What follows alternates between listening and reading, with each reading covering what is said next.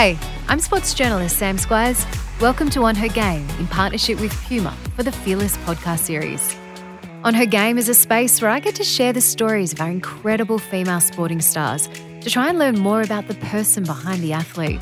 I'm excited to partner with Puma to uncover how their female sporting icons have reached the top of their fields, the challenges they've faced along the way, the boundaries they've had to push through, the glass ceilings they've had to smash, as well as the hopes, dreams and fearless attitudes that have shaped the women they are today. Together we'll make sure women are seen, heard and treated as equals, both in sport and in life. In this episode, I speak with Jillaroos and Broncos captain Ali Brigginshaw. I've known Ali for some time now, and it's been incredible to watch her become not only one of the most talented players rugby league has seen, but one of its fiercest leaders as well. Rugby league has always been a huge part of Ali's life, and even when she was too little to even spell the word, she's always been a game changer. She grew up playing as the only girl in the boys' teams and rep sides and had to block out comments and complaints from other kids and even their parents when she took the field. And now she's the Australian Jillaroos captain, the Broncos captain, a 3-time NRLW champion, a world champion and the Dally M medalist. The boom of the women's game has been so fast, there's been no time to adjust her focus to the new spotlight, especially when her kiss with girlfriend and now wife Kate became front page news in 2018. But Ali has evolved into a leader so many admire. She uses the power of her voice and position to elevate the women's game to the level of equality it deserves. She admits it's been a fight, but one she's determined to win to ensure the next generation enjoys a more level playing field. And that rugby league passion, well, it started early, growing up in the footy-mad city of Ipswich in Queensland, that Ali still calls home today. Ipswich is football obsessed. You walk down the street, everyone's got a pair of footy shorts on. It's talking about the local league or talking about the Broncos.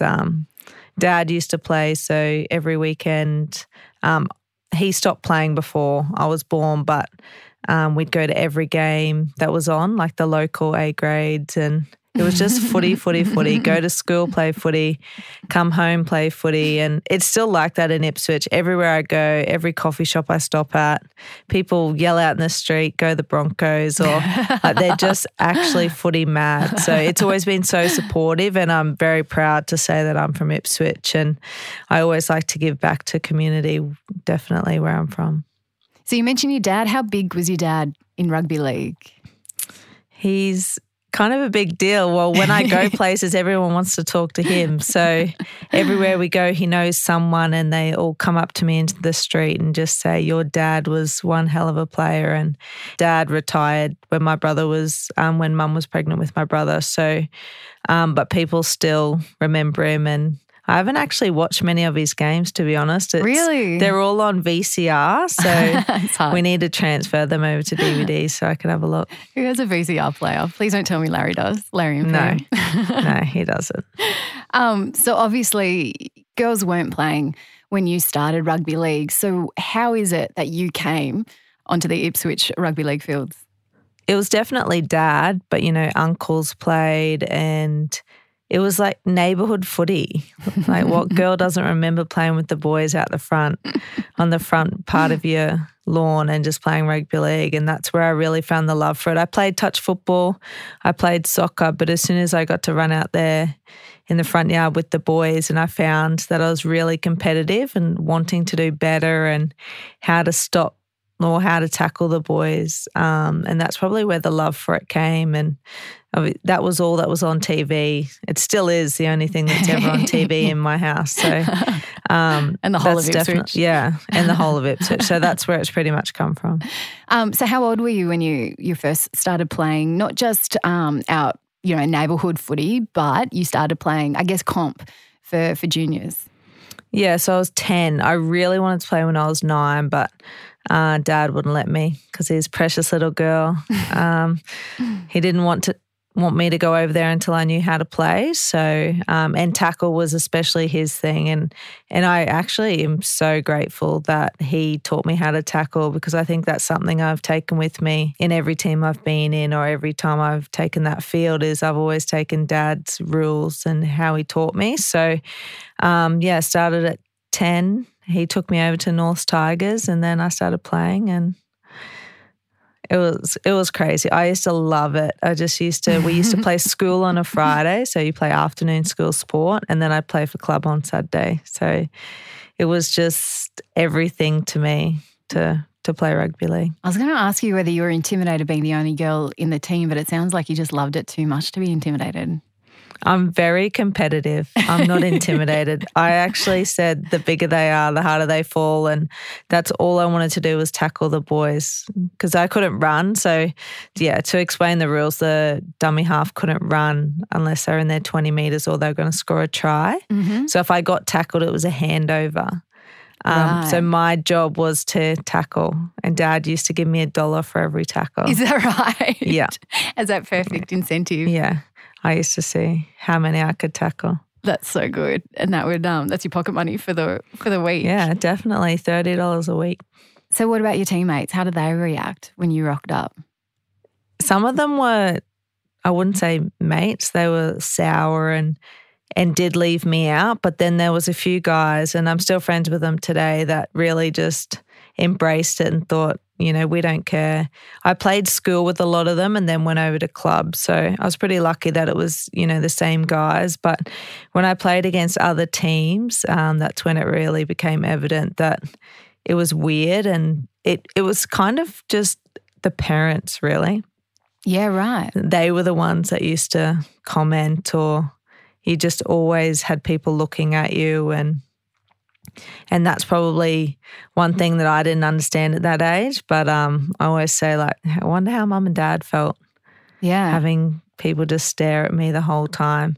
But I just embraced it. I think every time I went out there, I just thought, I don't care what people say. I don't care if they're judging me. I'm going to play, and I'm going to play as best as I can. Because at that age, you don't really have an idea that things are possibly unequal. Yeah, it didn't seem weird. Like, it just seemed normal. But now that I think of it, like, I was on a bus full of 40 boys and I was the only girl.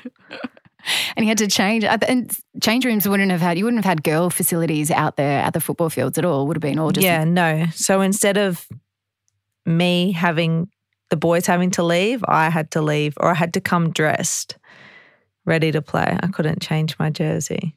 You were still selected for regional teams though. That shows you that skill that you had. And one time you were selected for a regional team and there was a bit of backlash again from parents. What happened there? Yeah, so there was an Ipswich team, and then so that was selected from a school carnival. So you'll play this carnival, then you get selected.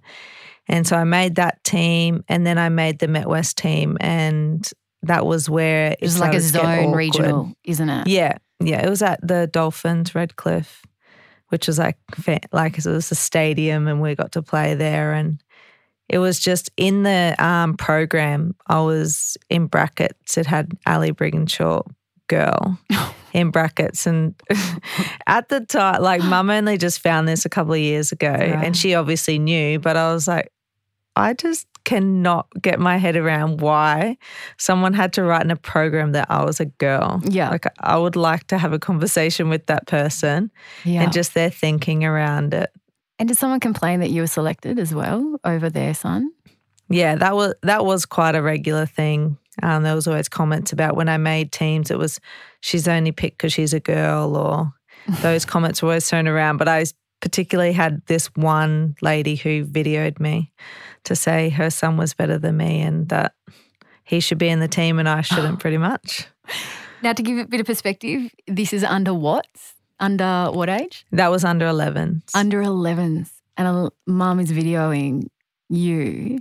What about your dad and your mum, Pam and Larry? How did they react when, you know, the parents are doing stuff like this and you're in under 11s? Yeah, Mum's always been, she doesn't care what anyone else has to say. And if she hears someone say, like, if someone yells out now when I'm playing, you know, hurtful things, Mum's always got my back. So, and Dad's pretty shy, so he knew that I was playing well, and he still says today you could tackle better than any of them. So he wasn't fazed. He knew I could handle myself, but I think that it taught me to have thick skin and not worry about what other people think. You were selected for that team, so you kept getting selected in that year, but the following year you weren't. selected. What happened there and how devastating was that for you at such a young age? Yeah, so under 11s, I actually made the Met West team and I got, player of the match and I got awards. Oh, awesome. So was playing quite well, what I thought. And then come to under 12s, made the Ipswich team, tried out for Met West and didn't make it. And there was a comment surrounding the no selection and it was because I'm a girl, I'm not going to go any further. And there was no need to pick me. They wanted to give a boy the opportunity to play because he could go on to further and play in the NRL. Because at that stage, you were getting into the age where you had to quit. Yeah, so I had to quit at 12. And it was kind of scary. Like, imagine going now to your last game at 12 and just being like, you can't play rugby league again after this game. And you love it. This is your love. Yeah. When you, going back to that under 11s team, when you were playing for Met West, you were playing against some big NRL stars, weren't you, back then? Yeah. Daly Cherry Evans, Dural, Chrissy Sandow. Yeah. Yeah. So all these boys were at that exact carnival and I only realised that a couple of years ago when I had to get the program out.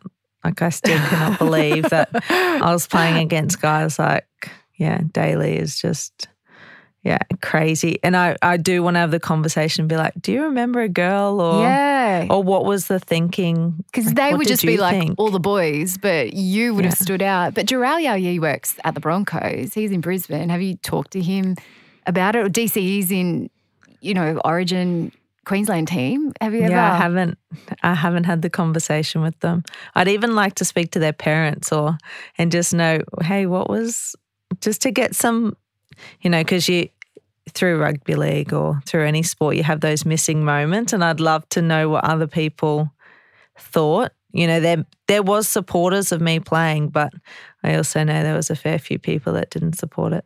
I would love to know from them because you would have stood out for sure. But everything that you experienced, pushing through those barriers as a little kid and up until 12 years old in rugby league, when you reflect on that, like how is that shaped, that experience shaped your opinions and now and I guess your role as a female athlete ambassador, like how has that experience shaped your opinions and your mindset now? Yeah, well, that's why I think I'm so passionate but so strong-minded about opinions and I do everything for others, but I also do it because I want to prove people wrong and I want to show people every single day of my life that those people that doubted me at that age, that I'm here and I'm doing it. And that's something that drives me every single day. And it's probably taught me resilience, but I do still believe that girls can play with boys at a young age. I think you learn so much from being in that culture. There was negative things, don't get me wrong, but there was also a lot of positive things. I have a lot of good mates from there and you learn how to tackle, you learn how to, play competitively alongside those boys. I don't believe we're matured at a very young age, that it's still safe to play a mixed gender at a young age. You played touch football, but did you still go out to rugby league games and still feel that love? Was there a pang of hurt that you had to stay on the sideline, you couldn't lace up the boots and get out there? It was probably just jealousy because there was trips that I used to go on. So we used to go to Maitland on a trip and all my mates would be going off to that trip and I'd be stuck at home or I'd still be out supporting my brother, but it was those times where I was like, that used to be me. And I think I just thought that touch football would take me to a professional level. So how far did you get in touch football then? How far did you go? Yeah, so I got to represent my country in Trans-Tasmans with a few people, a few stars. So I am forever grateful to touch football. I truly believe anyone that's ever played touch football and gone on to play another sport can thank touch football for the skills and the vision that we have on the rugby league field. If you were playing touch football at that high level, around that time, I'm assuming and I'm thinking that would have been when rugby sevens was announced that it's going to be an Olympic sport, and a lot of poaching was happening from touch football to start the Australian rugby sevens side and squad. Were you ever approached, seeing as you were in the Australian team, were you ever approached to join rugby sevens? Yeah, so it must have been after a Trans-Tasman. I probably had played league for 1 to 2 years and then was approached by Rugby Sevens to have a sit down, and they spoke to me about kicking. They needed a kicker, so they flew me to Sydney just to see if I enjoyed it, and it wasn't for me. I love home and I just didn't really understand the game, whereas I feel like I have such an understanding of rugby league that it wasn't enough to move away from home and start again. And I've always been that person that I like being close to home because all my family get to come and watch, and that's something that I'm really driven by, is having, it's not just mum and dad on the sideline, it's every uncle, every cousin, still today, every auntie, they're always there, and that's probably what's kept me going. Because that program, you had to be based in Sydney, didn't you, in order to join that program? Yeah. But the lure of the Olympics, was that ever a dream for you? And then when, you got approached by Rugby Sevens, like how much of a pull was that? The Olympics is definitely tempting, but just the thought of, I still had touch football, I was still playing touch football. I'd just gone into league. I was playing for my state, and there was an Australian team going to New Zealand. So I still had things going on, but the Olympics wasn't much. We hinted there that rugby league had come back into your life around the same time as the Rugby Sevens opportunity arose. How did rugby league come back into your life? I got a phone call from a guy called Rob Bruff. He reads the news for Channel 7 and has done a fair few things. So I played touch with his son, and he just called me and said, "Have you ever thought of playing rugby league?" And I was like, "Well, I used to play." And he said, "Do you want to play on Saturday? You got training on Wednesday." And it might have been like Monday. And I was like, "Yep." So that's just where it started. And how old were you? 18. 18. So lucky enough, I was playing with Cara Murphy, Renee Kuntz, Nat Dwyer. Like I pretty much walked into the Australian team. Yeah. So I was pretty lucky there, and he was the coach and went out. I didn't play great in my first game, I will admit, but that's where it all started. Started back up again. What year was that? 2009. Right. So they just had the 2008 World Cup on the Sunshine Coast. Yep. And they got beaten really badly from the Kiwis. So he wanted to put together some touchies within that South team. And then I started 5'8" alongside Cara Murphy. How soon before you were playing with the Gillaroos? It was that year. So 2009, I got selected for nationals, went on to play for Queensland, and then straight into a test match on the back of that. You were in a really rare position where you've kind of seen both sides of the boom of women's rugby league, because in 2009, it certainly was nowhere near where it is today. When you reflect on those early days that you were in that Australian setup and you were playing women's rugby league, is there something that stands out to you that you look back on and just go, oh my gosh, I can't believe that happened, or we had to deal with that, or that was what we went through? Probably the field in New Zealand when we were playing just off the street lights was probably a big eye-opener. We're going out to play for our country and there's a street light on either end of one side of the field and the other side was just dark. So that was probably a moment where I was like, no one takes us seriously. Like, we've got an Australian jersey on. We actually had a jersey and it didn't have the coat of arms on it. No one took us seriously. They just thought we were out there pretty much just to, take people's heads off, pull hair, like all these ridiculous things. And we'd been training hard for it and we were skillful, and just people didn't take us seriously. The coat of arms thing was a big deal because am I right that you guys weren't allowed to have the coat of arms on your uniform? Yeah, it was non-existent until we realised that it was worth more than that and we should be respected and things should be changed. And yeah, that ended up getting changed. I can't remember who it exactly was, but they came to present our jerseys and they pulled it out, looked at it, and then threw it back in the box and said, I'm not presenting these jerseys because there is no coat of arms on it. And it was from that day on that we started to be taken more seriously and things started to happen. 2013 and winning the World Cup over in England was a pretty pivotal year, wasn't it? And pivotal moment for your movement or for women's rugby league in general, wasn't it? Yeah, it was the start of something special when Graham Murray took the team on alongside Paul Dyer and those guys, Mick Hancock. They started to take us seriously. We'd go to training and it would be, we are running you into the ground. You are here for a reason and we're going to get you to win that World Cup. So once they came on board and, Graham Murray to even take that team on, it was a gamble, but he took the chance with us and I don't think we ever let him down. He told us a million stories, but it was just that someone finally took us seriously and wanted to show us, didn't treat us any differently, treated us exactly like he would a men's team. And then it's from that we got confidence. And then to see Murph hold up that trophy and have tears in her eyes and that moment, I truly believe that was the moment that changed the whole women's game forever.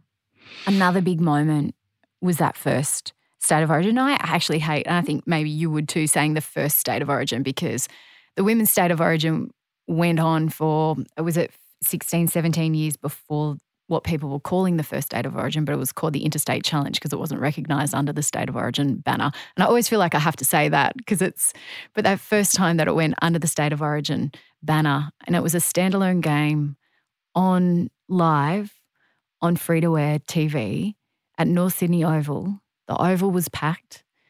Everyone had their eyes on the girls and was watching Friday night football and watching you girls play State of Origin. How big a moment was that? And what was it like for you running out onto that field with that crowd? It felt like every time I run out on the field, there's a different feeling, but there's one feeling that stays with me and it's like I'm running out and there's Karen Murphy sitting on this shoulder, there's Nat Dwyer on the other shoulder and I'm like carrying all these girls out onto the field. It's like there's a reason that we're on that stadium playing in front of all those kids, all those fans, and it's because of what they had done, but we were also creating history. And it's important, like you said, to tell that story that it was the Interstate Challenge and Queensland was so successful in that time. But it's because of them and making a movement of it's not okay to be called an Interstate Challenge. We're to be taken seriously, that whether we ran out there and didn't get the win, it was just a momentous time for girls rugby league to have little boys, little girls run out onto the field. They didn't care that we were girls. They just loved the game that we just played. I love the little girls coming up to me and that is the future. But having boys come up to us and want our signature and just acknowledge us for playing rugby league is the difference in the drive of having that. It sounds funny because you want the little girls, but they're going to come because they're following their idols. But these boys are idolizing us. Like, I remember being that little girl idolizing Alan Langer, idolizing men. It's now changed and these little boys are idolizing us girls on that field. That's so powerful because those little boys, they don't see a female athlete. They see an elite athlete, someone that they want to aspire to be, not necessarily someone that their sister or the girl next to them, they aspire to be like Ali Brigginshaw. And the way you described it then is just so powerful. When you saw the ratings from that game and saw I laugh because I feel like in those early days, I've been pushing for rugby league for so long in my job in the media for women's rugby league. And I remember when it was finally on TV, being in an all-male newsroom and having all the blokes, all those guys around me just going, oh, and like looking at highlights of your game, just going, oh, look at this. Oh, they're so fast. They're so skillful. That was such an awesome game. They were getting so worked up and they were like, where's this been? I'm like, it's been there. You just haven't seen it.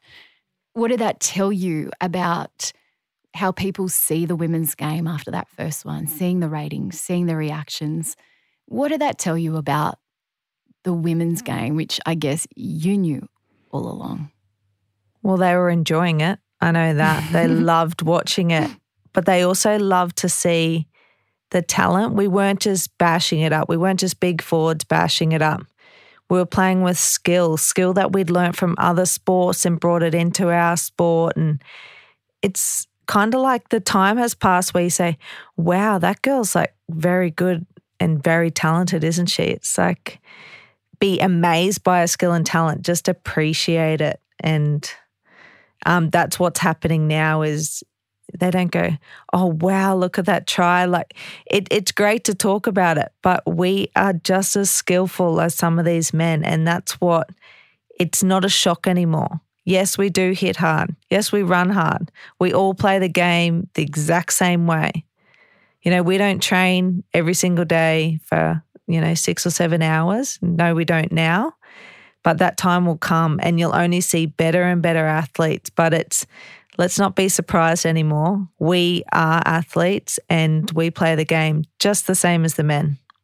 What was your reaction when you first found out that there was going to be an NRLW, like a professional women's league? And at that stage, you've seen cricket do it with the WBBL. You'd seen AFL do it with the AFLW.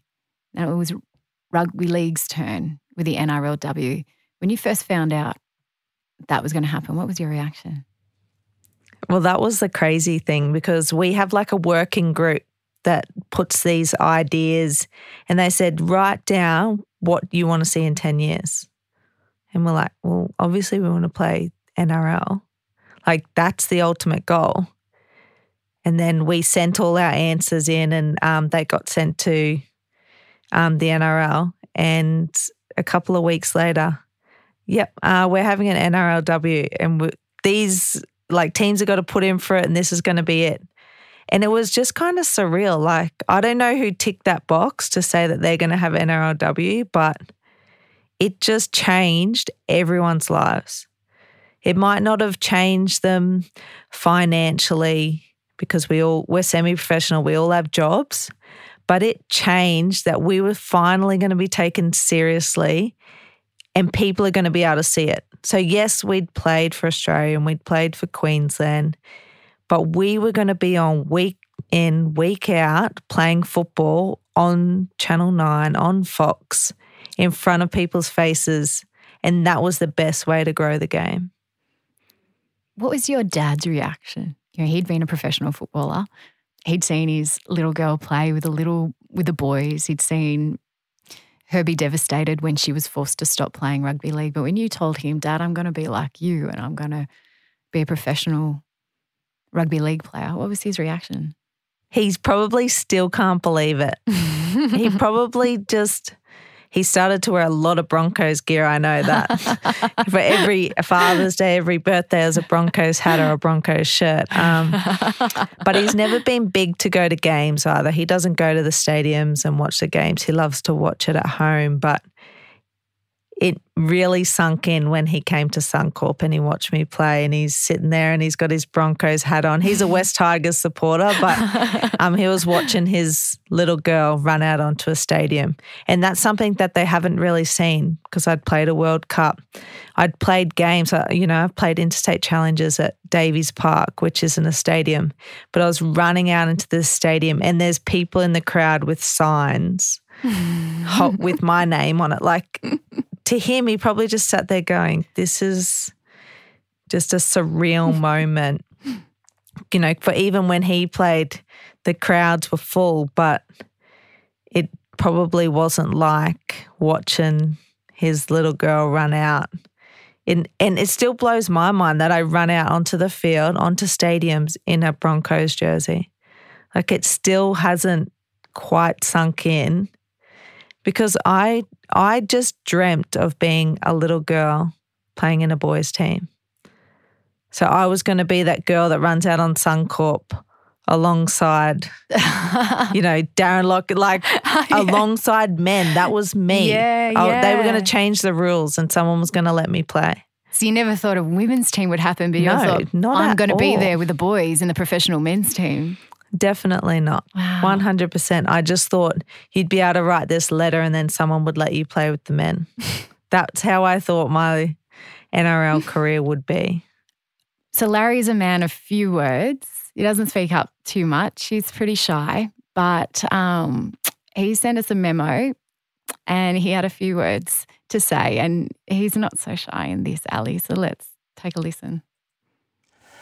Ali is an extremely determined young woman, and because of this quality, I knew she would succeed in football. Her strength and willingness to strive to be the best was pretty evident when she was 9 years old. I remember on the footy field tackling absolute anybody. She didn't care what size they were. She went for it. I think a lot of boys on the field underestimated the train. That was Ali running towards them. She's continued to steam on ahead and pave the way in women's sport. My proudest moment would be seeing her first Broncos NRL premiership win. It was a moment where all her hard work and sacrifices had finally paid off. I'm forever impressed with her dedication to the sport and her own skill development. But she can't take all the credit for her stepping ability. She had plenty of practice trying to outrun me when she was in trouble as a kid. See you soon, Al. Never seen you emotional, Ali. I'm a big softie. Most people will tell you that. Most people just don't see it. Why does that make you so emotional? Because it's kind of like I know if I played good or bad, but Dad is just someone that doesn't. I don't know. He's always kind of lost for words. Like I'll just be able to tell when he looks at me whether I've played good or bad. And if I've played bad, it'll be, you missed this tackle. Even though I've scored 3 tries, you missed that one tackle. He'll just tell you straight to the point, but it's hard to get even for a game, he'll be like, all right, good luck, Al. That's the kind of text message I'll get. I'll get a phone call and he'll just keep calling. I'll tell him, Dad, we've got to go for a team walk or we've got a team lunch, and he'll continually still try calling me just to tell me. He'll always have the same messages, tackle hard, kick to space. Like it's the same messages, but you just know when you look at your dad whether you've had a good game or a bad game.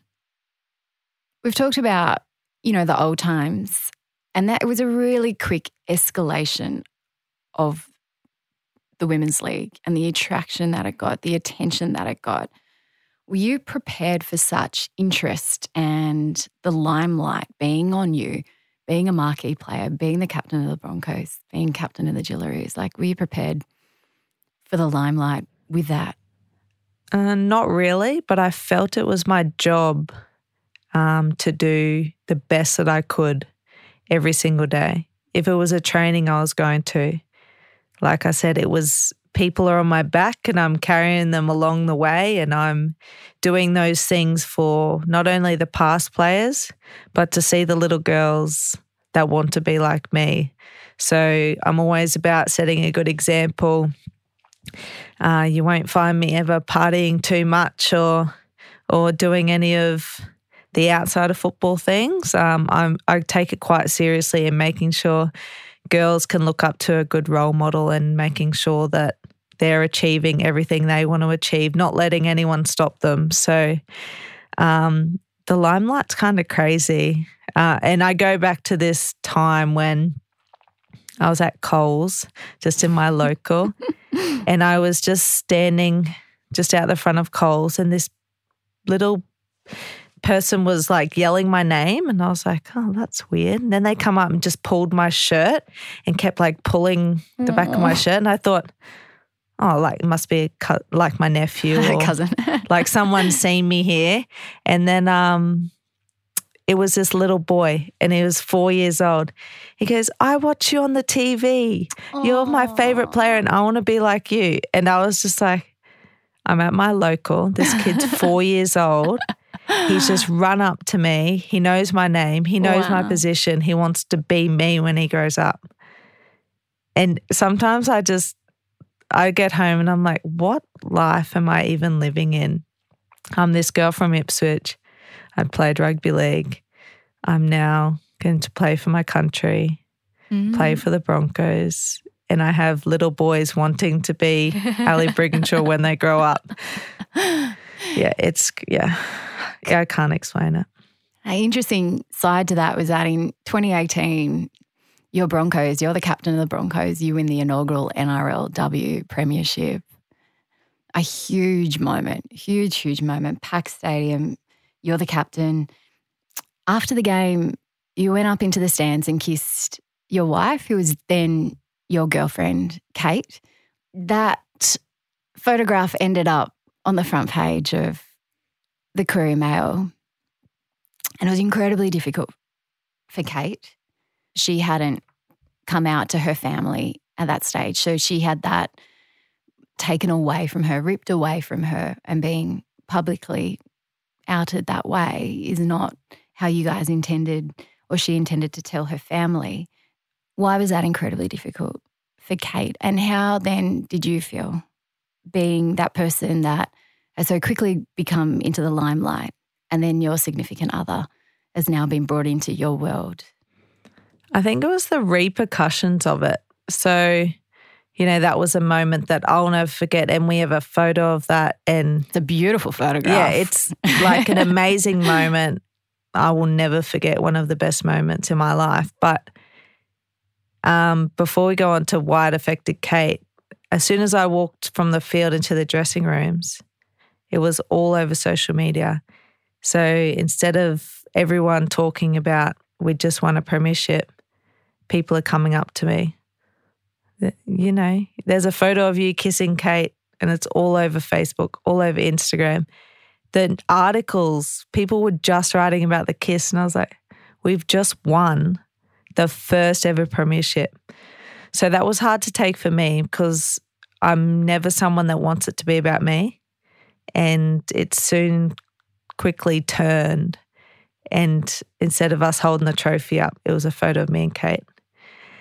But my teammates were so supportive. It was just kind of hard to see because I didn't want it to come across as selfish or anything like that. I was just being myself. Had the sporting world not seen that from professional athletes? What made that so significant? No, I think it was they hadn't seen it. They didn't expect me to go up and kiss a girl, I guess. People knew that I had been in a gay relationship, but I don't think it was, I thought they saw their way to expose, women's rugby league, to kind of portray it, I guess. Some people loved it and some people hated it, so it brought the media attention. But another reason I don't care what others think, and there's a lot of girls out there like me that may be too shy to show their affection, and I want others within the game or in normal everyday life to show their partner or whoever it is that they love. And they're the people that go through life with you. They're the people that see you in tears over injuries and sacrifices that you make and the hard trainings you go through. So it's everyone should be going up and kissing their partner or significant other. It shouldn't matter of their sex. But surrounding Kate, it was obviously we were dating and then this photo's plastered all over social media and the negative comments surrounding it and the way people were talking about me, putting me down, or just the whole comments that came surrounding it. And to have it published in the paper and having, Kate's family see the photo and all of that, it was a big moment. But we all got through it, and it's still on the fridge today. So is it that photo? Yeah, it's a pretty special moment for me and Kate. So I wouldn't change it for anything. I wish it wasn't published the way it was. I'm happy for a photo to be taken, but I wish we could have posted it on our own end. But lots of girls reach out to me after that, young girls especially, teenagers or young adults, just saying, you've given me the confidence now to show my partner that I love them and not be ashamed to hold their hand in public. So for me, that put a smile on my face, and I can see young girls today just being themselves. I think when you go walk down the street, it'd be very rare not to see a gay couple walking, holding hands or showing affection. So the world's definitely changed, and it just shouldn't matter who you love. Are we better in sport today if you kiss Kate now in the stands in 2021, would it have received that same reaction? Definitely not. After every game I go over and kiss her in the stands. So it's funny how it's not making the media anymore. But and I to all my teammates, if they ever have a partner in the stands, or I never say steer away from that. You always thank the person and appreciate that person that's seen you go through all of that. So the game is so supportive. You know, I've never had a negative comment from anyone in any team. Whether it's Gillaroos, the Gillaroos family is super supportive. We have our own little jokes, and it's great. I've never felt so comfortable within myself in playing rugby league that it's given me the confidence to just show who I love. And I truly believe that has come from the game. Really? Yeah. I believe that the people I was surrounded with, the people that I grew up with playing, they have, with us as a group, we've been able to show that we don't care what people think. And you'll see that a lot of girls are in gay relationships and are totally comfortable with it. 100%. We've never had, the NRL have been supportive of it. Having a float at Mardi Gras and things like that. So I do not see one little bit of shame within or any cultural problems within rugby league. Standing up as a leader of this game, we talk about the escalation and the boom of the women's game. Was it hard for some players with this rapid rise to see themselves as elite athletes, not just as park footy players anymore? Yeah, that's how I want them to see themselves. Be appreciated for who you are. You know, you're not, once you've made it, once you've pulled on those jerseys, you are someone. You don't go and do every appearance for free. And it's not about the money, but you are someone. You're putting your time and effort. You're taking days off work to help others, because we all have that drive. We all want to help people. You know, my goal in life is to inspire young girls. If we just do that every single day, we wouldn't have a job, that's for sure, because we'd be at every field trying to run every little training session for these girls. It's showing appreciation to them, but also showing them how to stand up for themselves and know your worth and know that we're inspiring them when we take the field. But also, if you want to put a picture up of one of these girls, you've got to appreciate it and show them the respect they deserve.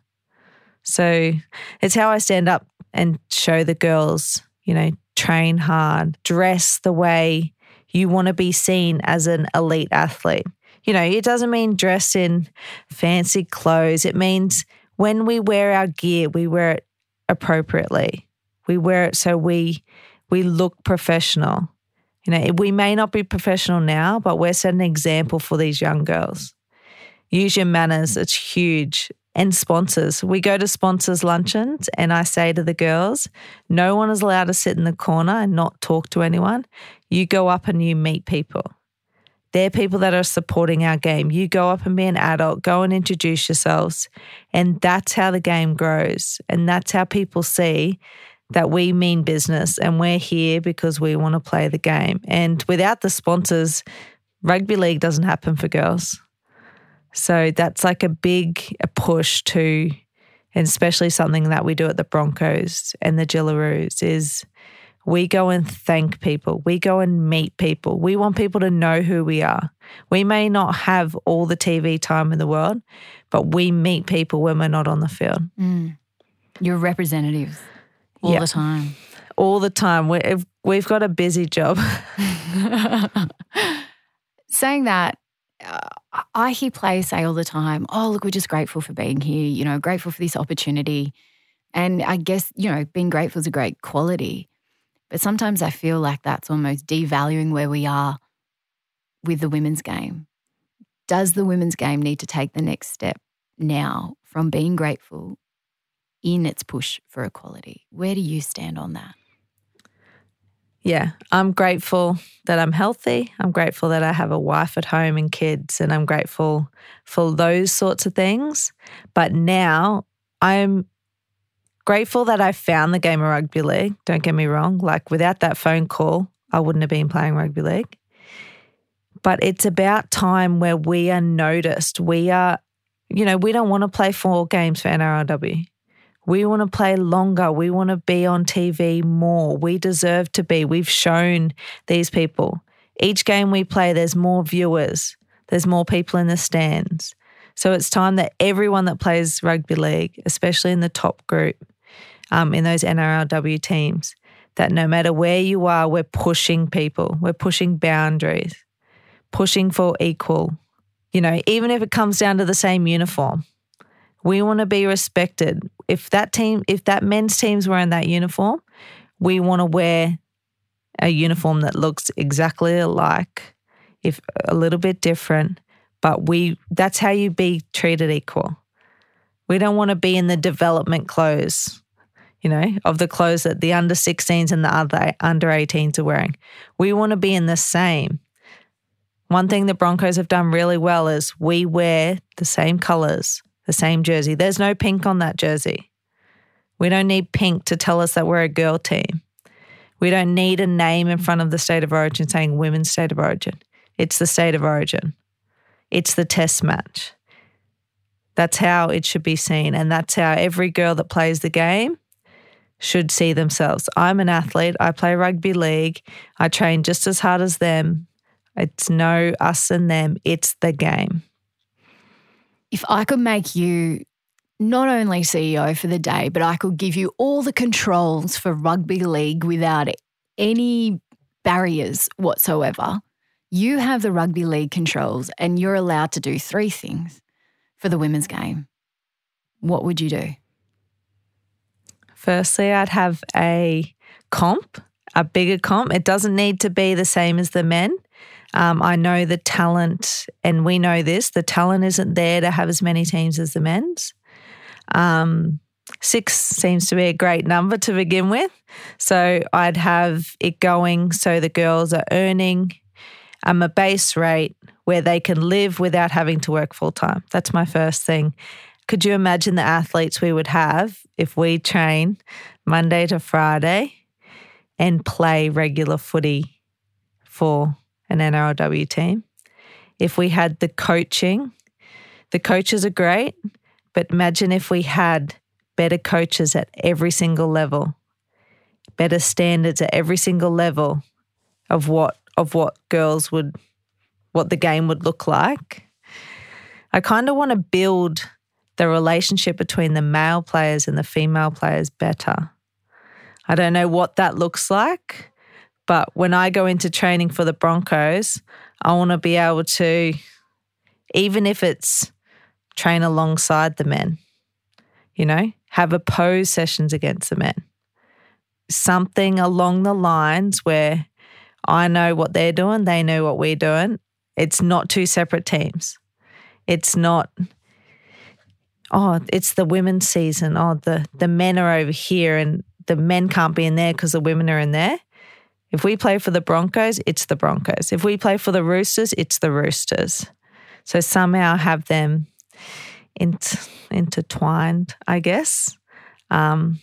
because I guess that doesn't happen too often. What else would it be? Would you make Origin into 3 games instead of 1?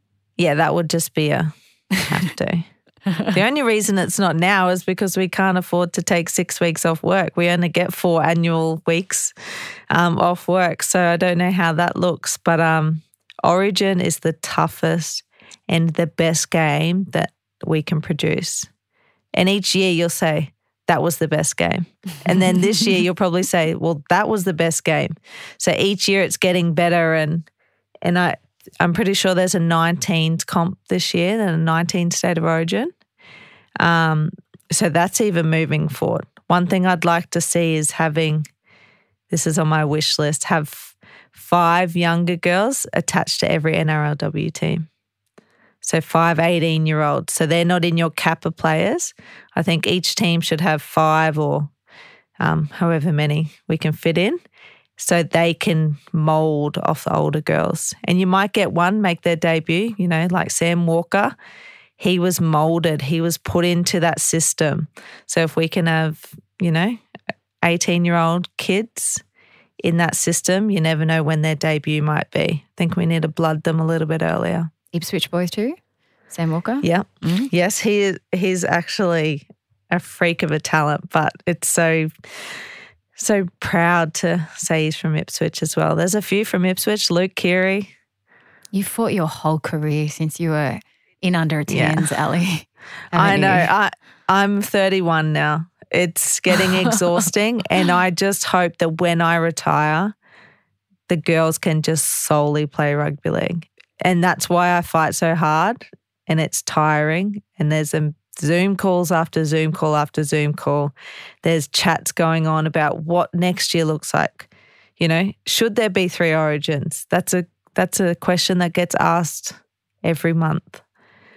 It gets tiring answering the same question. And one thing I've noticed is we can be powerful, but it's also so tiring. And yeah, like I said, when I retire, I hope the girls don't have to fight anymore.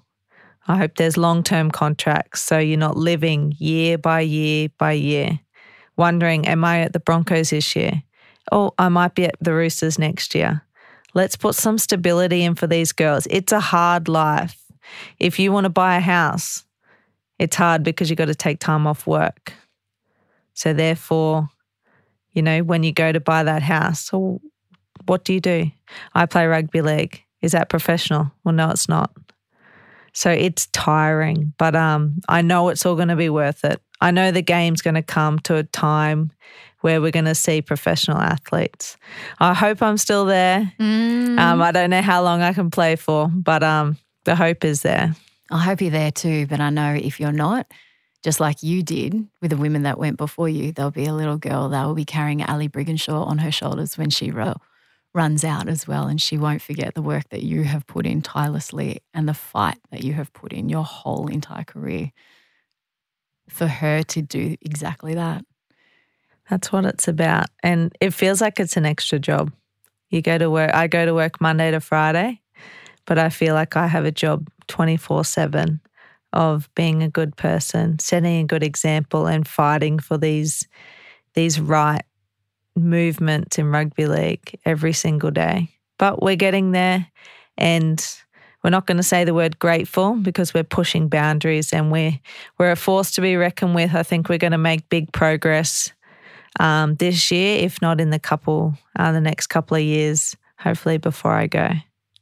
And you've been rugby league CEO for the day, but broadly, you're the future that you want for those little girls. If you could be fearless and there's no boundaries here, the shackles are off. If you could think about the future that you want for little girls and women, what does that future look like? It just should be full time. Like I know that's a step away, but I want these girls, I just want them to be professional athletes so they don't have to worry about these jobs. It's hard holding a job. It's extremely hard trying to tell your boss that you're going to be away for 8 weeks this year because you're going to go play rugby league. So that puts stress and pressure on these girls. So I want to see full-time athletes have your own facilities. I want them to be recognised as rugby league athletes, not female rugby league athletes, rugby league athletes across any sport. That's every single sport. It shouldn't be women's, it's the sport. And the final question we ask everyone is, if you could go back and tell that 10-year-old Ali something, what would be the message that you give that 10-year-old Ali is about to be very upset that she's not going to be able to play rugby league much longer? I probably would have tried to get a few more girls to join the team with me. That's one thing I probably would have done. But I wish I did have an idol and a role model that I looked up to in Peter Green. And she was a lady who's sadly not with us anymore, but she was a female coach. So when I'm 11, I have a female coach. And back then that was weird. That was strange. She coached rep teams. She coached at a private boys' school, rugby league. She was a force to be reckoned with. And she was someone that stood up at all these schoolboy meetings. She was someone that was like, she was me, but I was on the field and she was in the office. She was in the room picking me and picking, within that group. Imagine if there was more of her, what it could have been like. There wouldn't have just been one Ali Brigginshaw. There would have been others. So I think I was quite strong as a 10-year-old, to be honest. But what I'd say to those parents and any parents today is don't ever judge a girl because they're playing a sport. Don't ever question what sport that girl's playing. They're playing because they love the sport. It doesn't matter if they're male or female. I love it. Ali Brigginshaw, what a journey you have been on, and how much better is rugby league and sport in Australia because of it. Thank you so much for the journey that you've been on. Thank you so much for the fight that you've endured. Thank you for sharing your story with On Her Game. Thank you for having me. And it's so special to be able to tell my story. I hope young girls hear this and know how hard I used to fight, and I still fight to this day. And when I'm 50 or 60, I can be able to say, I was fighting for that when now you're a professional, and I can sit back on my couch and watch the girls' game and see professionals come out of it, see our stars born. And all because of your hard work. Hey, there's lots of people's hard work. Yeah, that's true. I'm just one of many. That's true. As a female, I think we're all powerful in some way. So whether you're presenting, whether you're playing, whether you're a coach, we're all powerful, and we've all got a job to do until it changes. On Her Game was presented by me, Sam Squires, producer Lindsay Green, audio producer Nikki Sitch, executive producer Jennifer Goggin. This episode was created in partnership with Puma for the Fearless podcast series. To stay up to date with their incredible female sporting icons, follow @PumaAU on Instagram. And remember, stay fearless.